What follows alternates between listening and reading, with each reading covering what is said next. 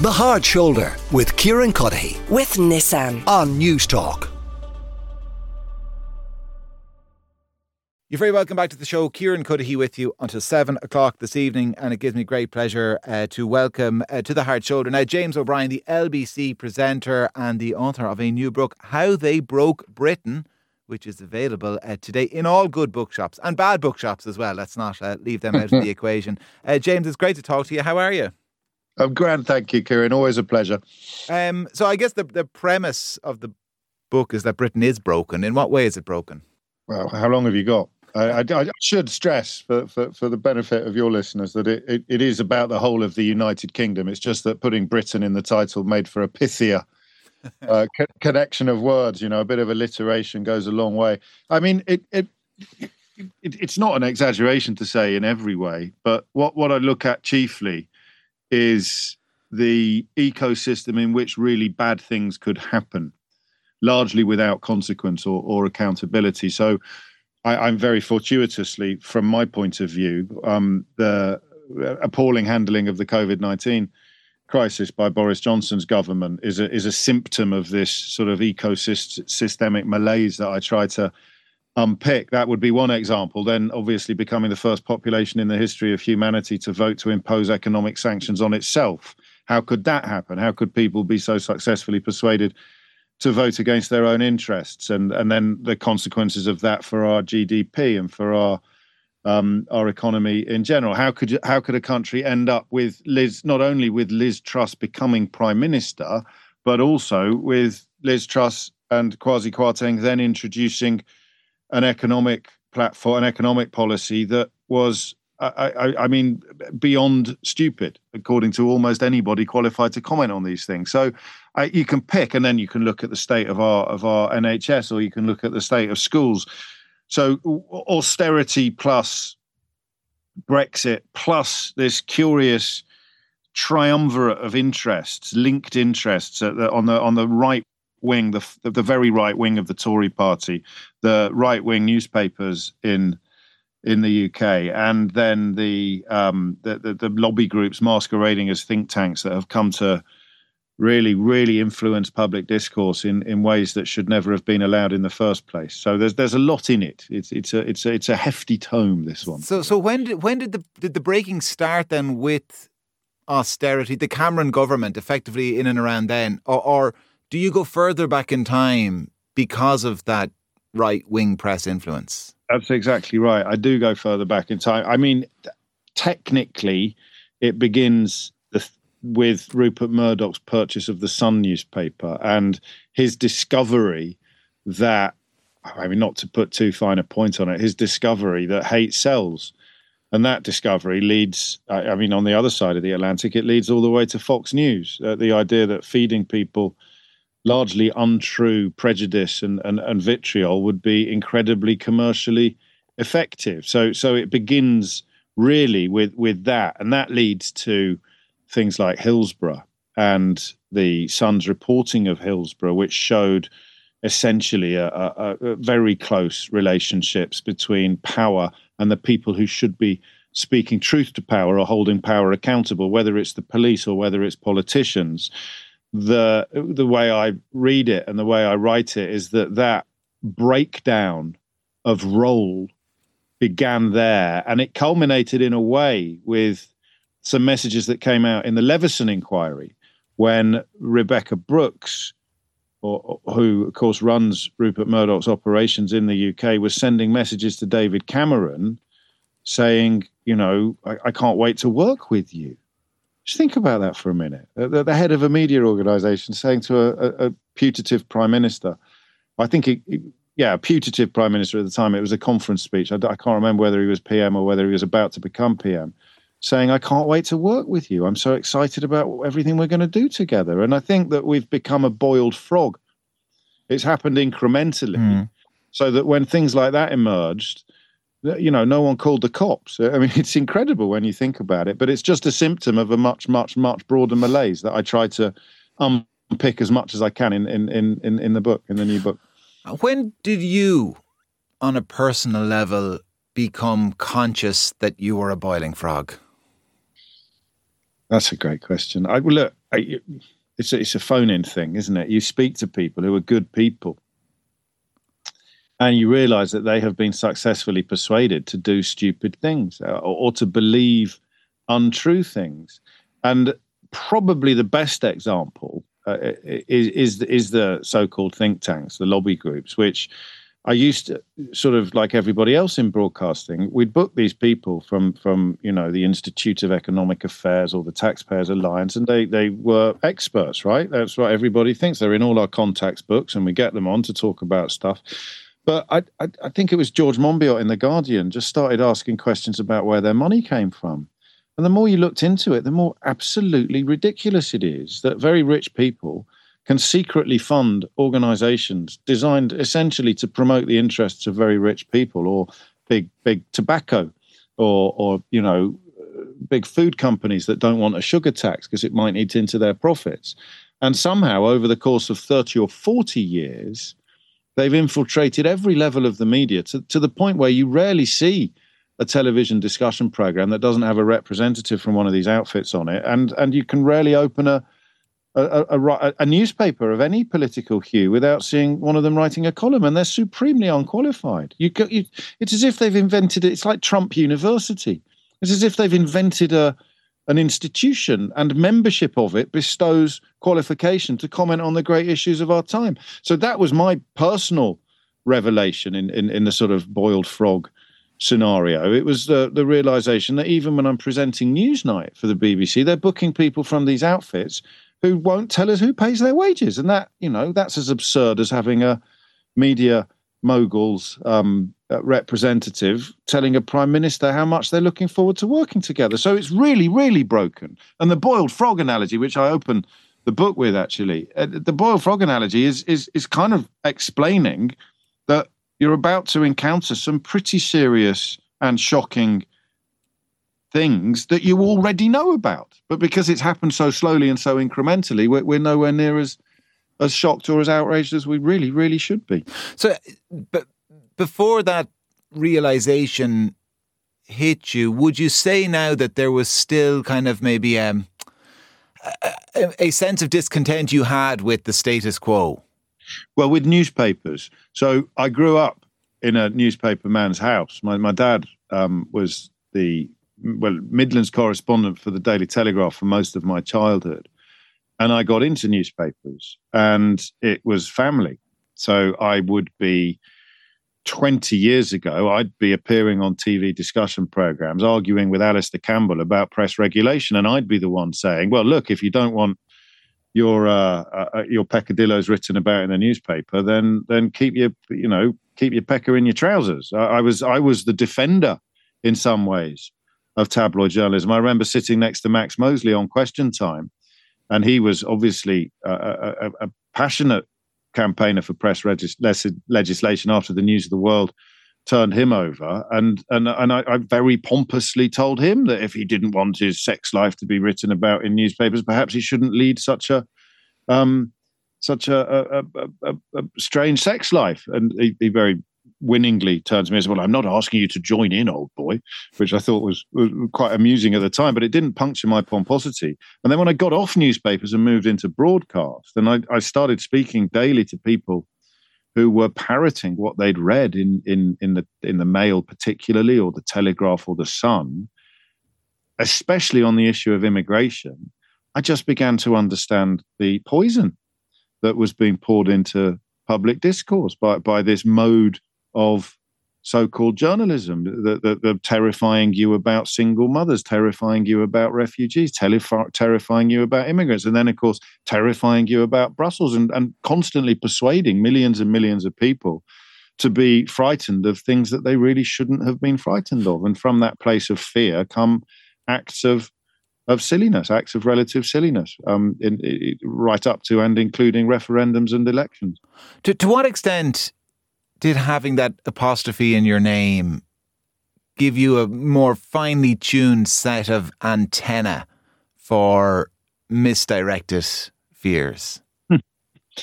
That's a great question. I mean, I can't answer that, can I? I don't know. It's a bit road not taken, but it means I didn't suffer from that exceptionalism that has typified a lot of the really bad stuff that's happened in Britain. I was never going to think that, for example, we would be better.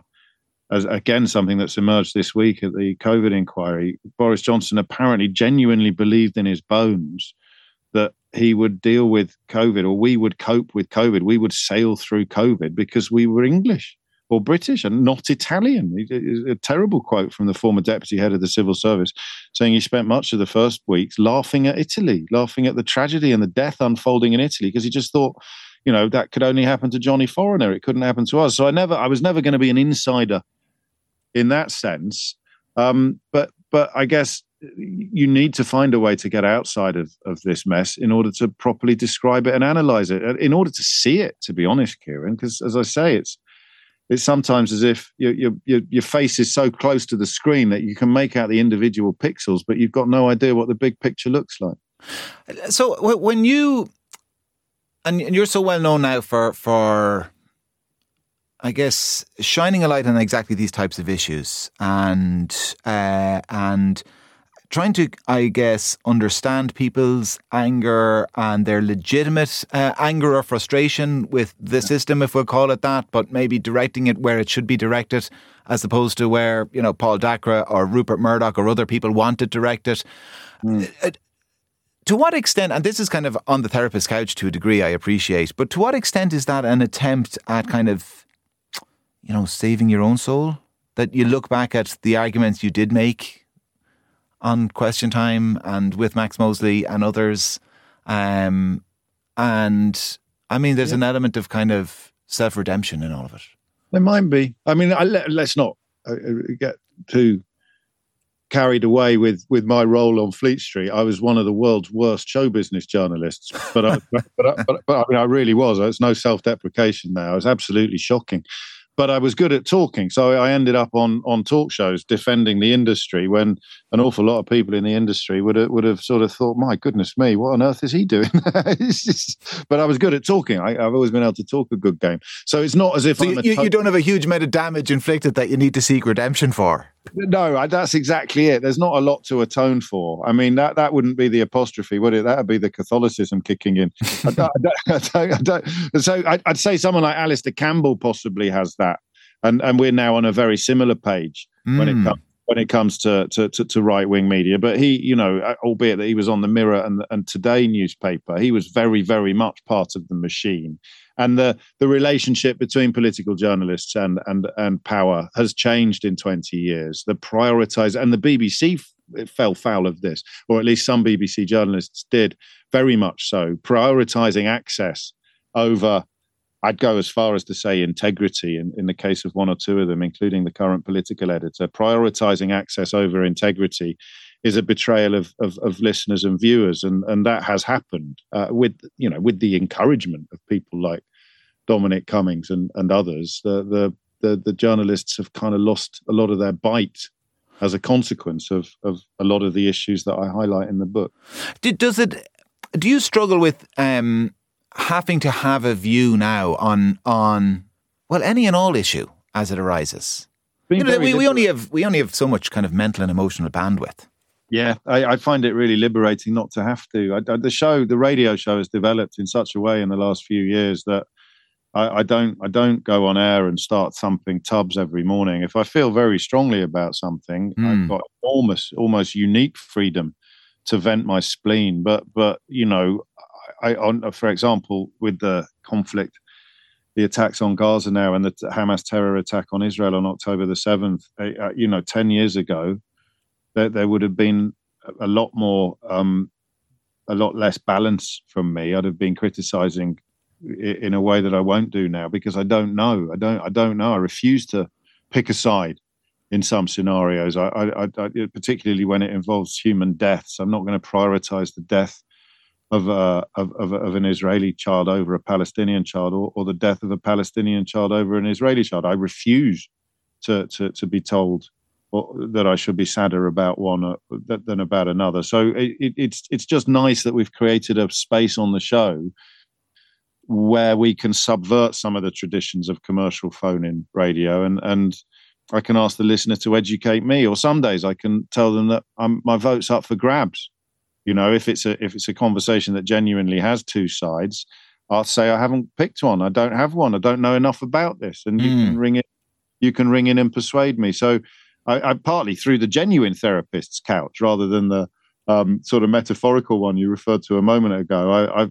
I've come to a place in life. This is what I wrote about in my last book, actually, How Not to Be Wrong, where I don't have my fists up all the time anymore, and I don't have any sense really of having to have a pungent opinion about bloody everything. I met Terry Wogan once. I'm not name dropping. Yeah. People always say that after the name drop. Go on. Yeah, they do. Of course they do. But it's important that it was Terry Wogan that said this, because he was someone that I was enormously starstruck by. And I met him backstage on a television show we were both appearing on. And he said to me, he said, you're the fellow with the pungent opinions. And I didn't like that. I thought I would be complimented, A, that he knew who I was, and B, that my reputation went before me. But I thought, I'm not sure I want to be the fellow with the pungent opinions. I want to be the fellow with the thoughtful opinions. And I hope that in the intervening years, I've moved at least a couple of degrees from pungent to thoughtful. Well, was it exhausting to have that opinion and that kind of anger-fueled opinion about so many things? Now, in hindsight, was it exhausting? No, it's exhausting when it's really sincere, actually. I think when it's a tiny bit performative, it's a bit too easy. Okay. It comes off a bit pat. It's exhausting when it's the stuff that I'm angry about in the book is exhausting. The people that have sold us this succession of pups, the people that have broken our institutions and sold off our birthrights and abolished our freedoms and stolen some of our futures, that stuff's exhausting because it's so unrelenting. But having to have a strong opinion about an ultra low emission zone, that's not exhausting. The kind of manufactured conflict that typifies so much broadcast media now, I think that's almost autopilot for the people doing it, and that's part of the reason why it's so unfulfilling. You have reached this kind of level of notoriety that I guess what also happens to you is that when an issue does arise, there's maybe an expectation that you will have an opinion, and people maybe project their own kind of values onto you. In other words, you kind of become a totem for different tribes, and then you're always going to fail to satisfy some, if not all of them. And then there's a kind of a sense maybe of betrayal, and James has let us down, and he isn't who I thought he was. Yeah, there is with that, which is very flattering in one sense, isn't it? Because it means people have a sort of fellow feeling with you. But good examples of that would be the Israel-Palestine, where I think people who are much more closely allied with either the plight of the Palestinian people or the state of Israel are disappointed that I'm not more closely allied with their side and more opposed to the other. And I get quite a lot of criticism about my approach to the transgender conversation, because I don't side with either the people who deny that transgenderism is even a thing, or the people who refuse to accept the concerns of women about protecting spaces that would previously have been much more protected than they might be in the future. The way I explain it, Kieran, is I'm not going to call anyone a liar. I believe you can be born into the wrong body, and I believe some women when they tell me that they are frightened about how accommodating trans women will compromise the security of their safe spaces. And I don't see how I can avoid calling one of those two people a liar if I fall more heavily on one side or the other. And that upsets both sides. I get quite a lot of criticism from both of those camps for not being fully aligned with them. But, it's a first world problem, really, isn't it? The book, as I say, is available in all good bookshops now and bad. How optimistic are you despite Broken Britain for its future? It varies. I'm just like you. I'm like everyone else. I have good days and bad days. I mean, it can't. I've stopped saying it can't get any worse, because that seems to jinx things. So it can't get any worse when you're under Boris Johnson, and up pops Liz Truss. And you say, it can't get any worse when Priti Patel is Home Secretary, and up pops Suella Braverman. And you think, it can't get any worse when you've got your head around what happened at Downing Street during COVID with regard to the parties, and then the inquiry comes along and you've got Boris Johnson asking advisors whether they can cure it by shoving hairdryers up their nose, and you think, God, every time you think it can't get worse, it gets. It's as so if can I ask? I know I said it finally, but what's more dispiriting, that people believe the lies because of who is saying them, or that they know their lies but they don't care because of who is saying them? Yeah, it's the second one. It's the second one. When Donald Trump was in London a few years ago, and he picked a fight with the mayor of London before arriving, which was largely racist in its intent and its motivation, or at least Islamophobic. And a fella rang in, I'll never forget this. And he was giving a speech, Donald Trump, in which he was describing the crowds outside the building he was giving a speech in that had come to see him. And there was a camera on the outside of the building, and there were no crowds there. So, a bit like his claims about his own inauguration, it was a lie in real time on live television in glorious Technicolor. So we did a phone-in on it. Like, how does he get away with this, or what is happening here? I forget the precise question. And a chap rang in, and he said, I know he's lying, but I love it because it upsets people like you and Sadiq Khan. And part of you is very amused by that, and part of you is very dispirited. And then a couple of years later, people like that have had their brains so successfully boiled that they're taking up arms and running to the Capitol on January the 6th, determined to overthrow a democratically elected government. So you've got to be careful. But it is definitely the people who start off knowing it's a lie and then perhaps move to really strange and sinister places. The book is How They Broke Britain. You can hear him on LBC Radio every weekday. James O'Brien, it has been an absolute pleasure. James, we'll talk to you again soon, I hope. The Hard Shoulder with Kieran Cuddihy. With Nissan. Weekdays from 4 on News Talk.